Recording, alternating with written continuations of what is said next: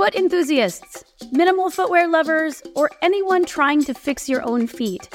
I'm heading to North Carolina this May to lead a live, in-person, 3-day retreat all about feet. I'm going to be at the Art of Living Retreat Center, which is up in the mountains of North Carolina. It's so beautiful there. And are you ready to hear what I'm calling it? The retreat is called Healing Your Soul, a stepwise approach to building forever functional feet. That's so good, right? If you want to learn all about how to take care of the muscles, bones, joints, fascia, and nerves of the feet, and learn how strong feet and ankles relate to sustainable hips and knees, this event is for you. In addition to the classroom and movement time with me, you're on retreat. So there's delicious meals, a nature-rich campus that you can explore on foot, and plenty of time for rest and relaxation, all included. A retreat is a perfect way to care for yourself in the moment, but also in the future. You are coming to learn a massive toolkit of information. So whether you're a competitive runner, a dynamic ager, or a healthcare practitioner, this is a weekend full of movement for you and your feet. And like I said, you're going to leave with a toolkit and a big swag bag that you can use to train your feet for life. For more information about the movement sessions, the food, the center, head to my website, nutritiousmovement.com/retreat. That's nutritiousmovement.com/retreat. This is Katie B, and you are about to listen to an early episode of my podcast. Now the show is called the Move Your DNA Podcast, and you can find all episode transcripts and the show notes to this episode at nutritiousmovement.com/podcast. Enjoy. Not ducks like quack quack, like ducks. Ducks. In case you're like, do I have ducks in my breast? This is a very educational show. Stick with us. It is. Welcome to the Katie Says podcast, where Danny Hemmett and Katie Bowman talk about movement, the tiny details, the larger issues, and why movement matters. I'm Katie Bowman, biomechanist and author of Move Your DNA. And I'm Danny Hemmett, a chronically curious movement teacher. And today, we're going to dig into breastfeeding again. I can't even believe I just said that sentence. I know. You're going to knead around. You're going to knead paw around. Yeah, and you're going to hear thunder. There's thunder going on in the background. It's very cool. Okay, cool. This is going to be part 2 of the part 1. That was our last show on breastfeeding. And also we did one like way back when. Go ahead and listen to those as well. And we'll link to both of those in the show notes. And speaking of show notes, we get a lot of questions like, where can we find the show notes? So I'm going to walk you over to them right now. Come with me.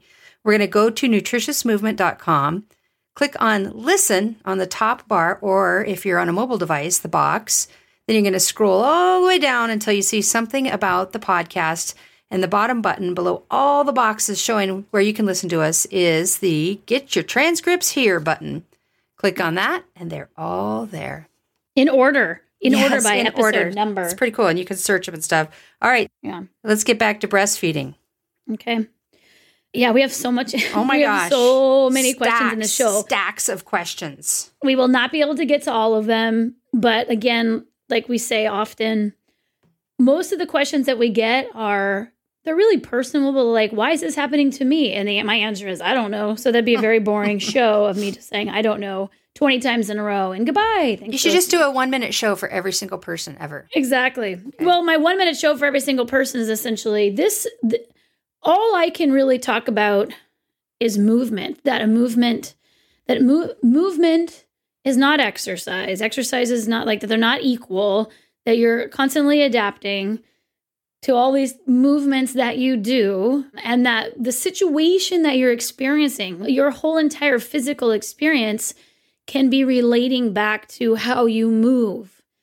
The alignment of your body, the frequency that you use your body, the repetitious movements that you have, but probably most importantly is how sedentary you actually are. This sedentarism is very hard to detect when every other person that you know and will come into contact with is equally sedentary, almost entirely non-moving. It's hard for the concepts that we're even talking about to make sense, because you're like, what are you talking about? Like, I move all the time. I did this and I do plenty of these.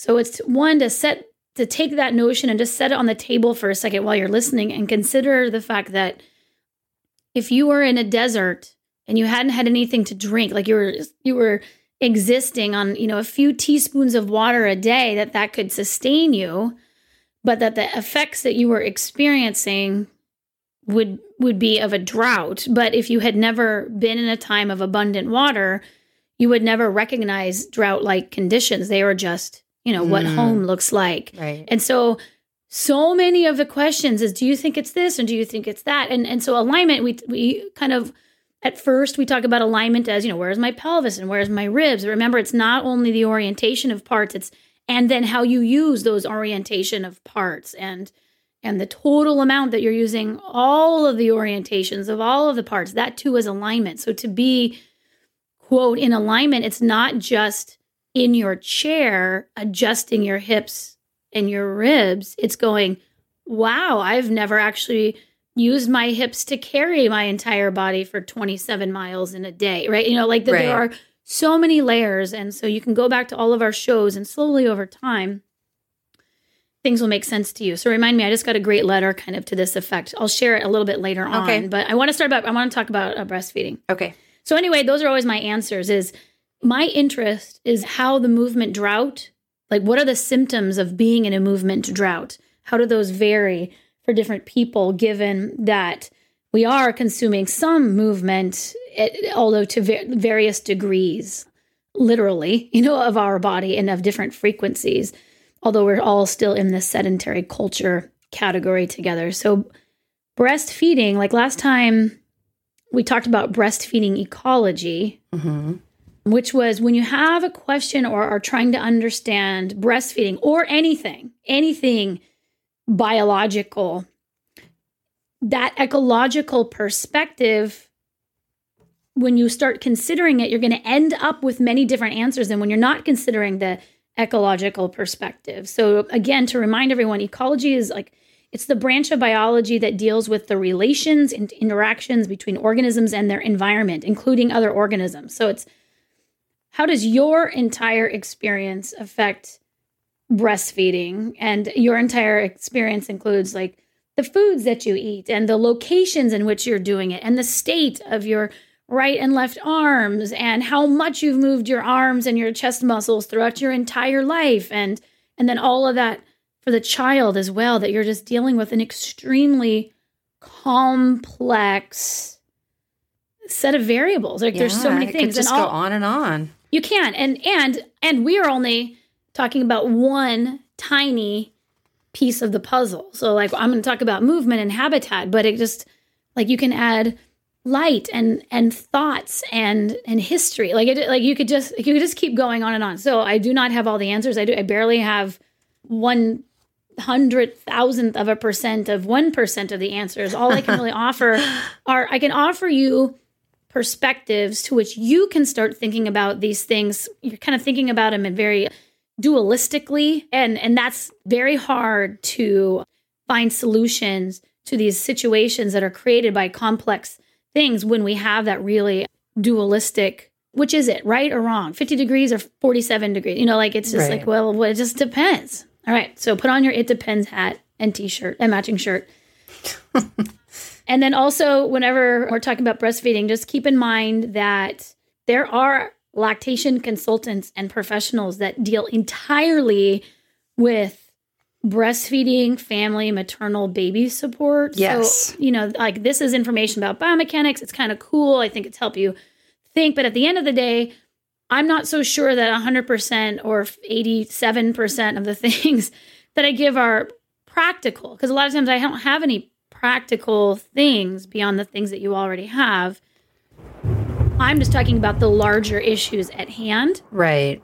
But people who are professionals like this, they often have really practical things to get you through the day, get you through the year while you can, mull on these things that we're talking about. Yes. And we'll put those in the show notes, some of those folks. And now everyone knows where they are. That's right. If you were paying attention, Exactly. I'm not going to walk you over there again. Okay. Let's just go through this list of questions. And if you don't have answers, just either say... I'll say pass. Say, I don't know. Pass.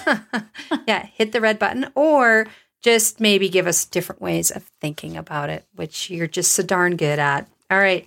I categorize these, and like I said, there's stacks of them. We're just going to start at the beginning. And this first group's kind of about pain and ergonomics. First question, why does it hurt so much to lift your arms up over your head in the early days of breastfeeding?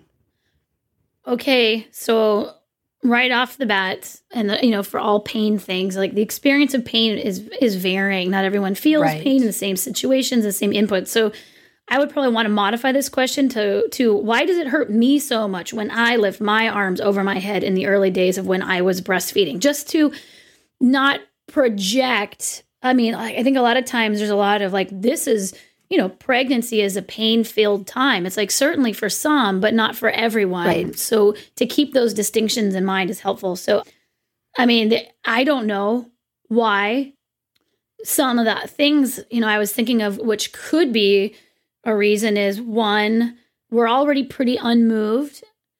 And then, it's like if you had a personal trainer. So here's the thing. I've said this over and over again, but I would say that deep, deep down, when I say that all movement works in your body equally to exercise, we still don't really grasp what it is that I'm saying. So like if a personal trainer, if you went to a gym and they gave you a kettlebell that was 8 pounds, and you went from never doing anything really with your arms to carrying this 8-pound kettlebell around for 8 hours a day, picking it up and moving it around, that would be a very large transition. Like you're holding it usually, you're not pushing it up overhead and out to the side. It's like the same position, right? The baby holding position. You just do this over and over again for hours and hours. If you had a kettlebell and you did that and you set it down and then reached your arms up overhead, it would be like, oh my gosh. Like it would just be, you just introduced high repetitious, I'm going to say high load, because 8 pounds doesn't seem high, but to go from 0 to 8 for many can be high, coupled with you have breasts that are heavier. Nice. Sorry. Nice. It's the thunder. I'm scared. Thunder. Coupled with heavier breasts, maybe filled with milk. I mean, you just added a whole bunch. You just put on a weight vest over your chest, and then you're like, you're sleep deprived, right? So maybe your recovery isn't the same. Your nutrition might be a little bit different, right? Because you're constantly making milk. So I would say that probably has something to do with it. But other than that, I don't know. Those would be my ideas. All right. Next one. What are some tips to avoid the tension in the traps and shoulders from holding while breastfeeding? I assume holding the baby. Yeah. just holding them up. One, change the holds you're using, which is just a fancy way of saying vary your position, right? We're very strong in the traps and the shoulders in this internal rotation. So then we go to that position to hold our baby. So put your arms down, switch sides more often. Lie down, let the baby lie down with you. Change the way that you're using your body while you're breastfeeding. So in that moment, you're actually not needing to tense them. 2, and this goes back a little bit more ecologically broader, use your arms for lots of other things. We go to 0 to the baby training program in our arms.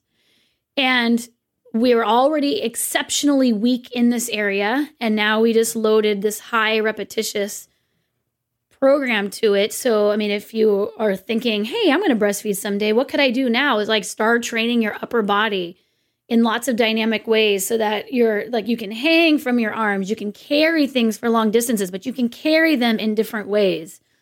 Recently, one of my challenges, I've been traveling a lot and I've always gone for the backpack. Super easy, right? Right. I've started carrying a duffel bag with like a handle, no straps. And it's a pain. Yeah, it can be. Sure. It can be because I'm so used to having my hands free to make it easier on me. So I thought, well, I'm going to reduce some of the ease. I'm just carrying this bag. And like I landed and I'm often walking in the towns where I'm staying. And so it's hard to carry this it's got my computer. It's just a duffel bag. It's got my clothes, my computer, often multiple copies of books. It's like heavy.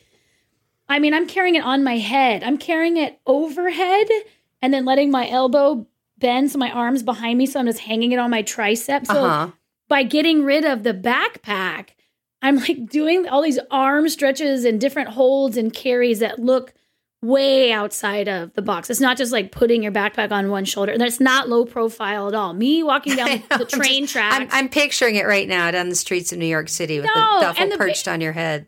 And the duffel bag is from the Goodwill, and it's like a tool bag. And so it has like some big, like tool. Some guy was like, "Is that full of tools?" As I was on the plane, I was like, "No, it's my lunch."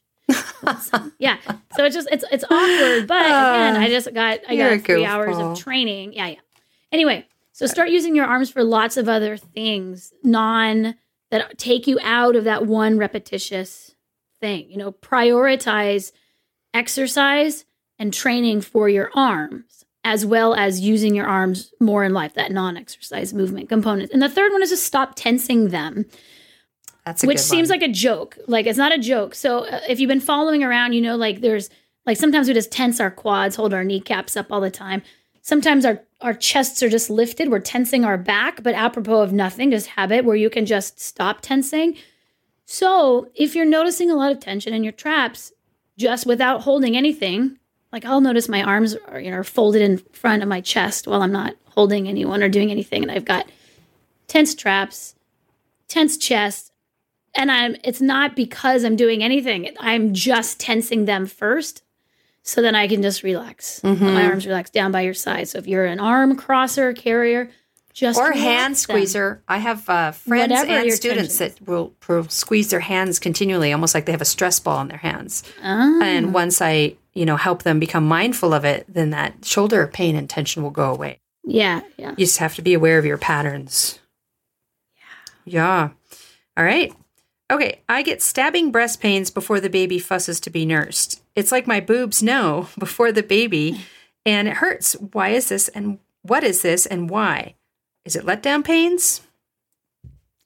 I don't know. But I just thought just some cool information, since I don't know, it gets boring after a while. I don't know why your particular sensations, I haven't had stabbing pains, but I have had letdown sensations. So just because I think it's cool to kind of know how things work. Inside of your breast, lactating breasts, well, all breasts. I don't know if male breasts. Anyway, it doesn't matter. Inside of lactating breasts, for sure, are alveolar sacs, so very similar to what you have in your lungs. They have 2 layers. They're made of 2 layers. Remember how your uterus had multiple layers? These alveolar sacs, they're 2 layers. The innermost layer, so it's like if you imagine a balloon, put a balloon inside a balloon. The innermost balloon is what secretes or produces the milk. Okay.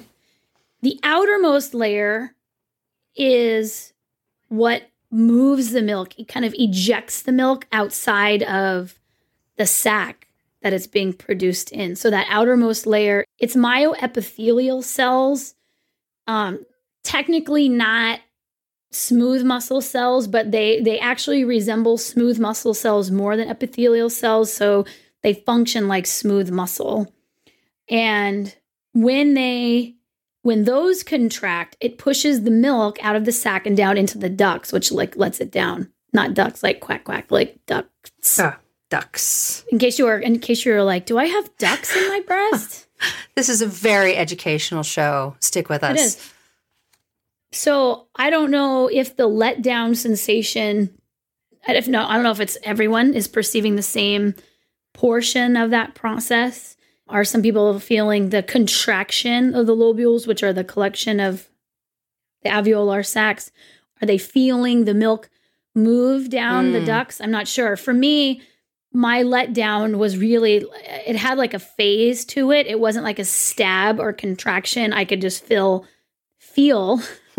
I could feel the milk displace from what, or actually, I don't even know if it was, but I think it was because I could feel it and it was coming and coming, and then there was milk coming out. So it was a longer duration movement for me, which I assume was the migration of the milk. Okay.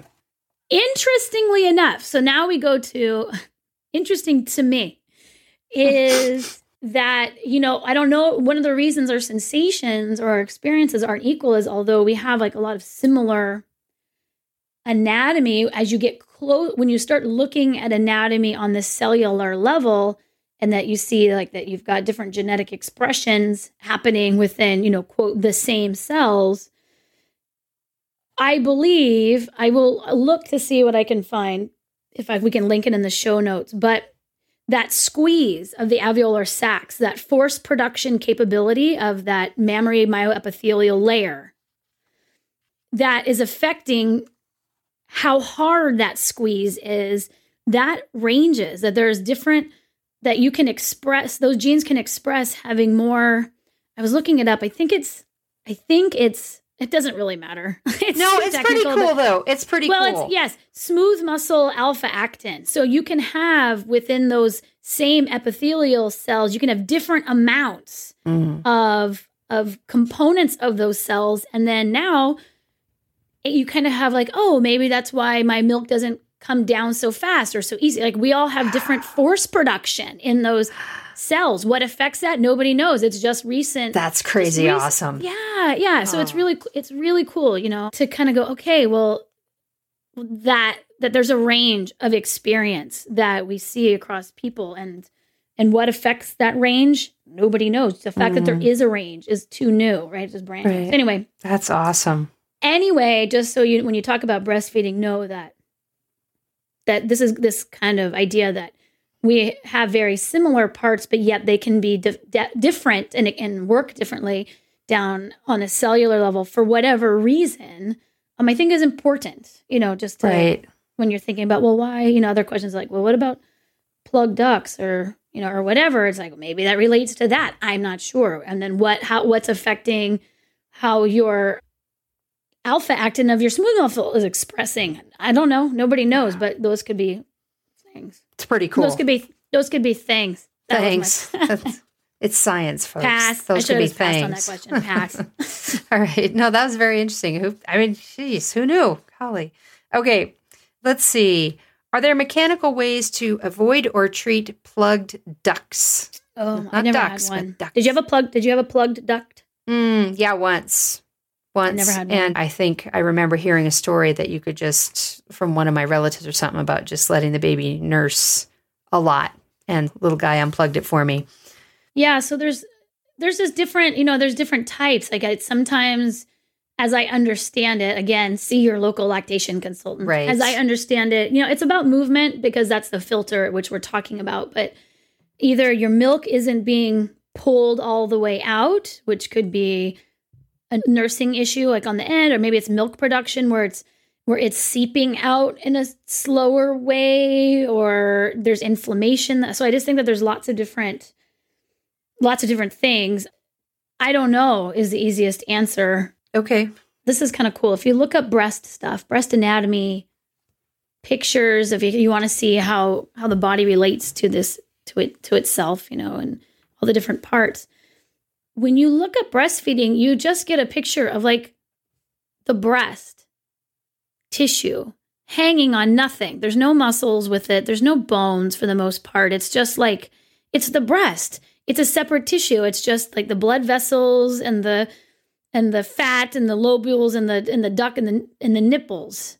So you're not often reminded that the breast is part of the ecosystem of the body. Mm-hmm. So there's a lot of questions about why aren't my breasts doing this or that? And the answer is, I don't know. However, going back to that movement drought, how does that relate to a movement drought? Those are the parts that I'm interested in. So if you look at like the anatomy of your breast, I mean, we choose when we say that this is a part and it's not attached. Like all those words are words used to parse things, to tease things out, to look at them, to discuss them, but they don't work in isolation.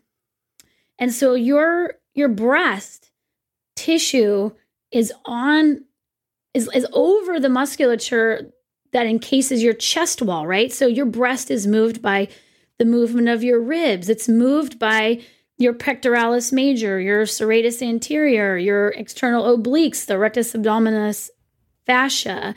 The blood supply providing circulation to these muscles is perforating like through the breast itself, it's also supplying blood to the breast. So then if you're like, if you're talking about rivers and you were looking at a river on the other side of the forest, you wouldn't just stand and look at the pool at one area. You'd go, well, let's go back to the source of that river closer and see if there's like a dam somewhere. You would have a more, like, you wouldn't be talking about the last 3 inches of a river. You would be considering the river to be affected by fluid dynamics in many other places, but we rarely look outside the breast for things going on with the breast that are flow related, that are movement related, and that are operating under the laws of the universe, the same laws of the universe that affect flow and everything else. So like the bulk of the people that I work with, which I would say is they're a pretty good slice, of at least North America, of all different ages, of different abilities. I mean, we have a similar cultural experience for sure, but you're looking at a lot of different people doing a lot of different things. And I would say that the bulk of the people that I've ever met have almost no shoulder mobility, which means like they can move their arm all around, but it's moving from the spine. It's like, it's like there's not a lot of movement of the tissues around the breasts.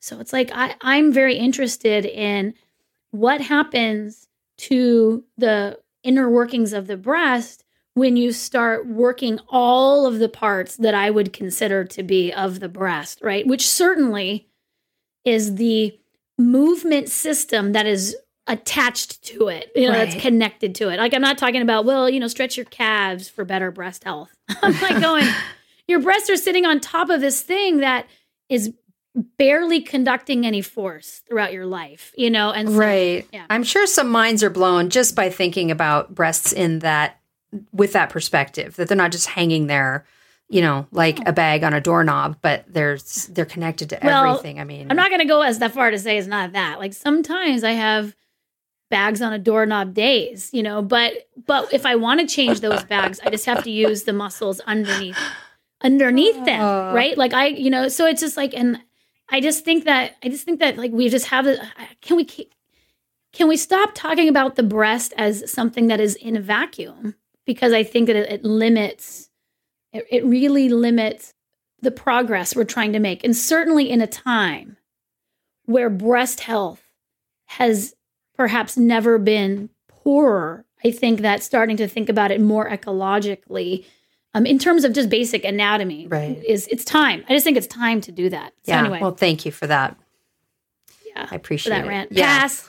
Let's pass that one. I don't know. All right. Here's this person writes, I guess I know the answer to this, but my pelvis is in a permanent posterior tilt after breastfeeding for about a year now. I'm so tired and my daughter is so big that I find it hard to stay sitting up straight or standing, though I do feed her in these positions as well.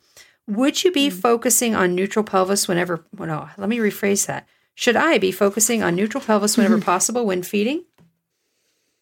Oh, I would say, what would I say? I'm just going to say. So, and for anybody just listening that was not sure, that posterior means you're kind of tucked. Yeah, thank you for that. Your pelvis is tucked like you're sitting on your tailbone, sort of. Yeah, I think that, like striving for and like the best ergonomics, that you don't have to focus on that so much. But if your tail, like if someone was having symptoms, like a lot of tailbone pain, and they're like, oh, when I sit, my tailbone really hurts and I'm sitting a lot to nurse, and, sitting in a neutral pelvis takes that pressure off, then certainly I would say, adjust your skeleton in a way that helps you deal with whatever your symptoms is. For someone else, it might be nursing, gets my upper back so tense, in which case I would say, well, can you relax your rib cage while you're still doing that? So I don't think that the ultimate adjustment for everyone is the pelvis. And I don't even think that holding your pelvis neutral while you're doing something is a goal within itself, unless you have found that your pelvic positioning, that there's a better pelvic positioning for you that positively affects symptoms that you're having for whatever you're experiencing. But that all being said, so one, yes, I would say that if you know of an adjustment to your positioning that makes what you're doing easier on you, to to think about, I can do this while I'm breastfeeding too. This is a perfectly good time for me to be thinking about form, just as if I were doing bicep curls or any other exercise, that you can apply form to any part of your life. And then also, it sounds like, your pelvis isn't in a permanent post tilt because you've been breastfeeding for a year. To break that relationship up in your mind, I would say that it has more, if breastfeeding is what you're doing most often out of everything, then you might want to think about adding a lot more movement into your life.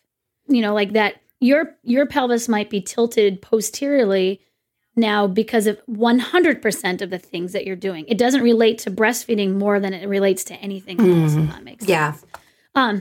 I do focus on moving while nursing, right? So like maybe you can sit on a rolled towel. This is like some of the exercise, like the click-clack exercise from Diastasis Recti, that book.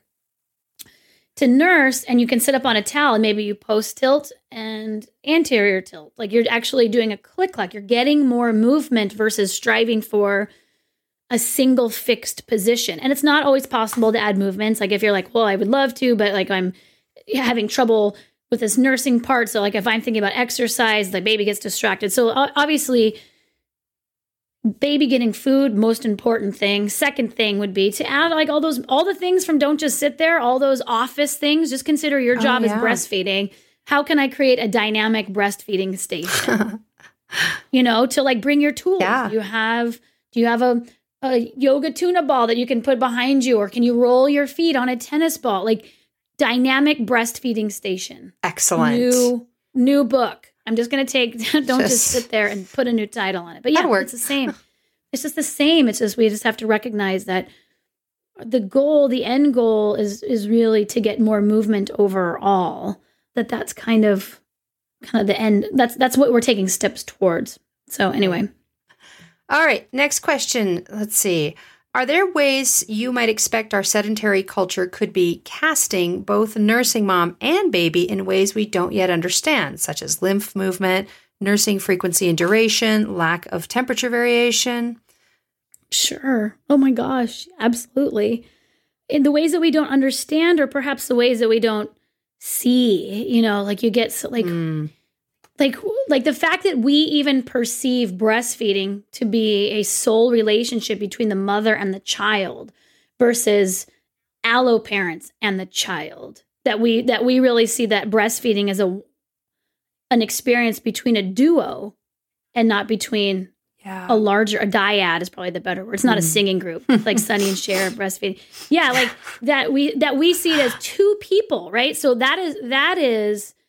that's a cultural thing, and so when we're talking, people will say, I've got twins, what do I do? It's like, well, part of what's casting your experience is that you live, by yourself in a house, and there's no allo parents with you. So we go back to that ecological model where those would be components of nutrient delivery, comfort delivery, making sure that everyone is receiving pressure, touch, like whatever else comes, like breastfeeding. Wow. Breastfeeding is not even just nutrient delivery. It's all these other things that we don't even understand. So just that might have, been like, oh, I didn't think of that. Like it's just, I think it's everything. I think that our entire experiences right now that we are having are, it's kind of hard because like I have my own bias of that, because I understand movement, then I will process everything through movement, which is fine. Like I recognize it, but still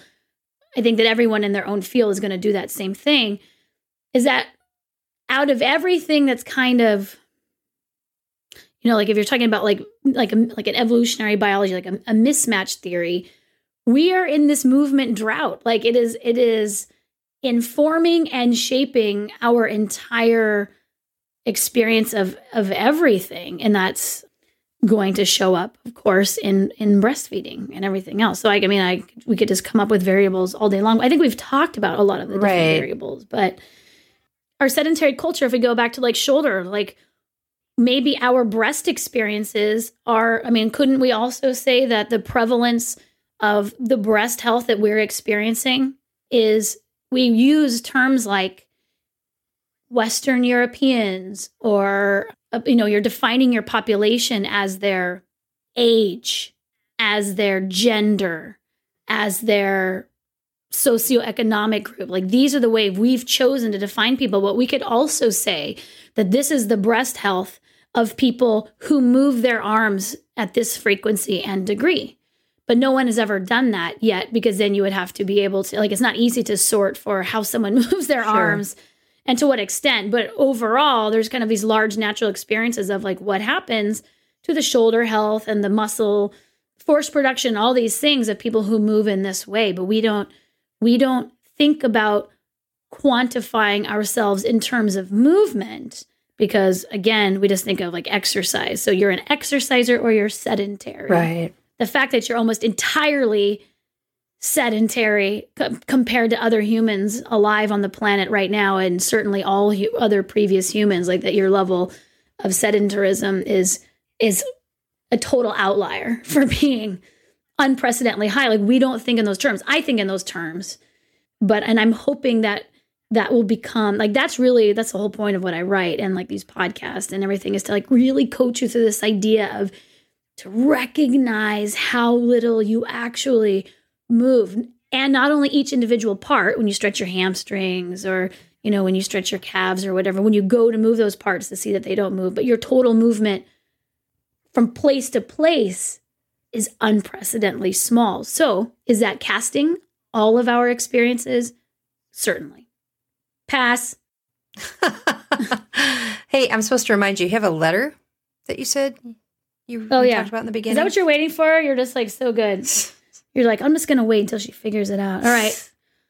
So I got this letter in the mail. I love it. I've been a dancer since I was a little girl and a Pilates instructor for about 10 years now. By many standards, a mover most of my life. I even did my squats when I was pregnant and somehow managed a non-medicated birth. But after my girl was born, I fell into a deep, dark hole. Maybe it was just a Portland winter. I like that. I was there at the end of the Portland winter. People were not happy in Portland. They're like, please. Of course, I was overjoyed at my baby, but between the nursing and the rain and just being exhausted, I stopped moving. I started doing things I'd never really done, like surfing the internet, playing games on the phone, and shopping online.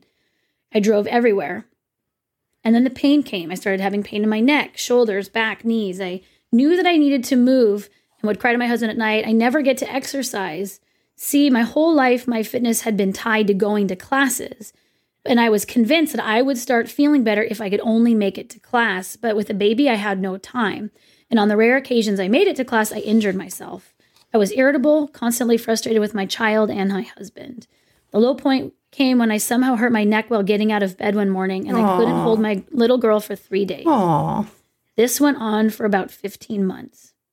Then one day on a whim, I decided to listen to your podcast while driving to work. I had read some of your stuff here and there before and had been intrigued, but never truly, quote, gotten what you were saying before. Suddenly, it was like the clouds parted. I could exercise, i.e. move, while I was with my toddler. Playing with her is movement.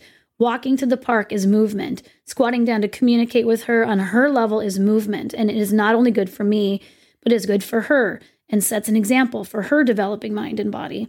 It's been about a month since I began this journey, and I feel like I'm only just beginning to make the changes I want to, but I already feel 100 times better. Yay. I'm happy again. I'm connecting so much more with my child, my husband, and myself. It really resonated with me when you said you thought your life was over after having your kids, but then you figured it out. And with your help, I feel like I'm finally, quote, figuring it out. And it is informing and inspiring my teaching as well. I still love Pilates and dancing and movement classes, and they will be there when I find the time again. But in the meantime, I am still a moving human body, and that is the puzzle piece that I was missing. What a great letter. It was lovely. And and it was like a letter. No, it was a real time. I know, that's crazy. Like, because that didn't come through me, the gatekeeper.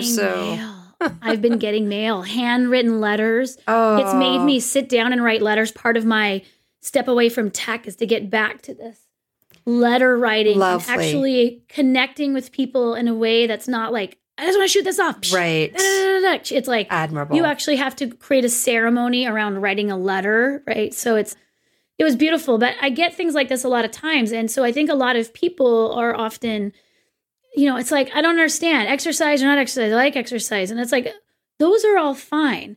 What's happening is because we keep saying over and over again that what you need for your health is the exercise, the classes, when you're unable to get to them. And exercise classes are not inclusive.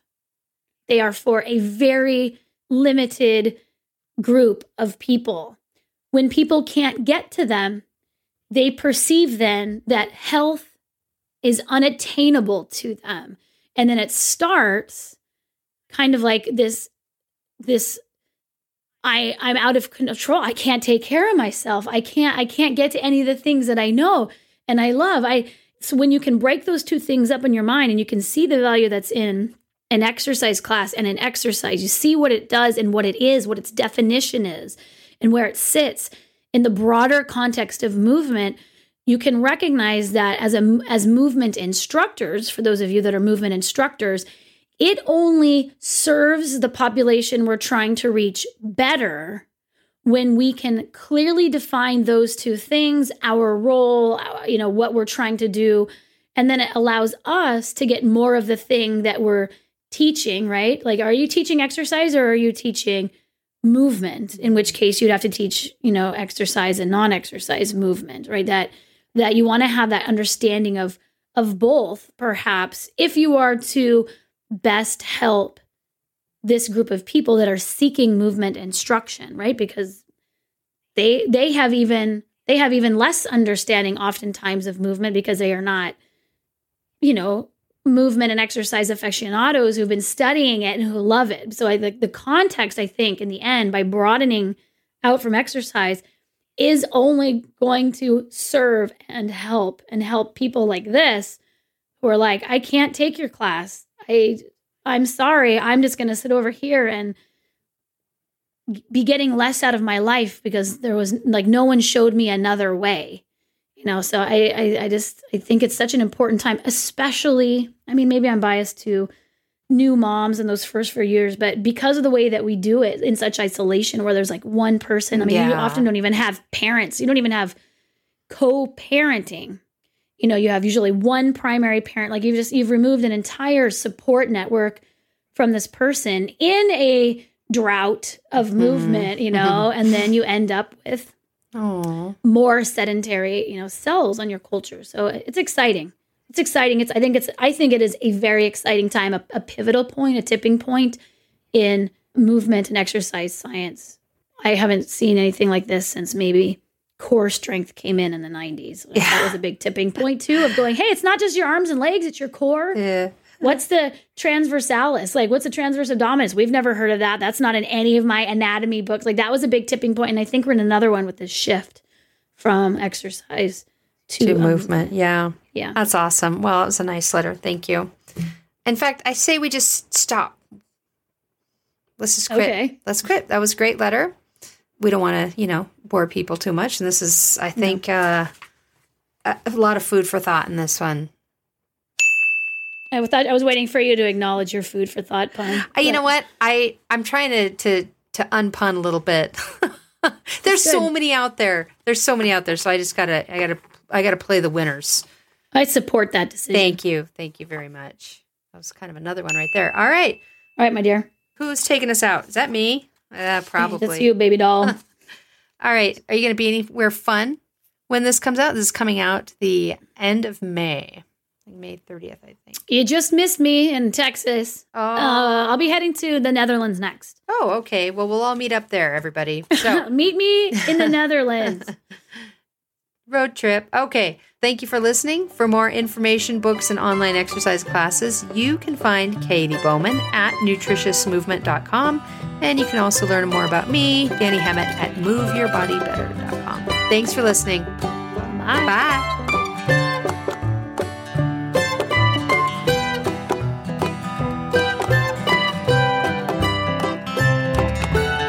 Hopefully you find the general information in this podcast informative and helpful, but it is not intended to replace medical advice and should not be used as such.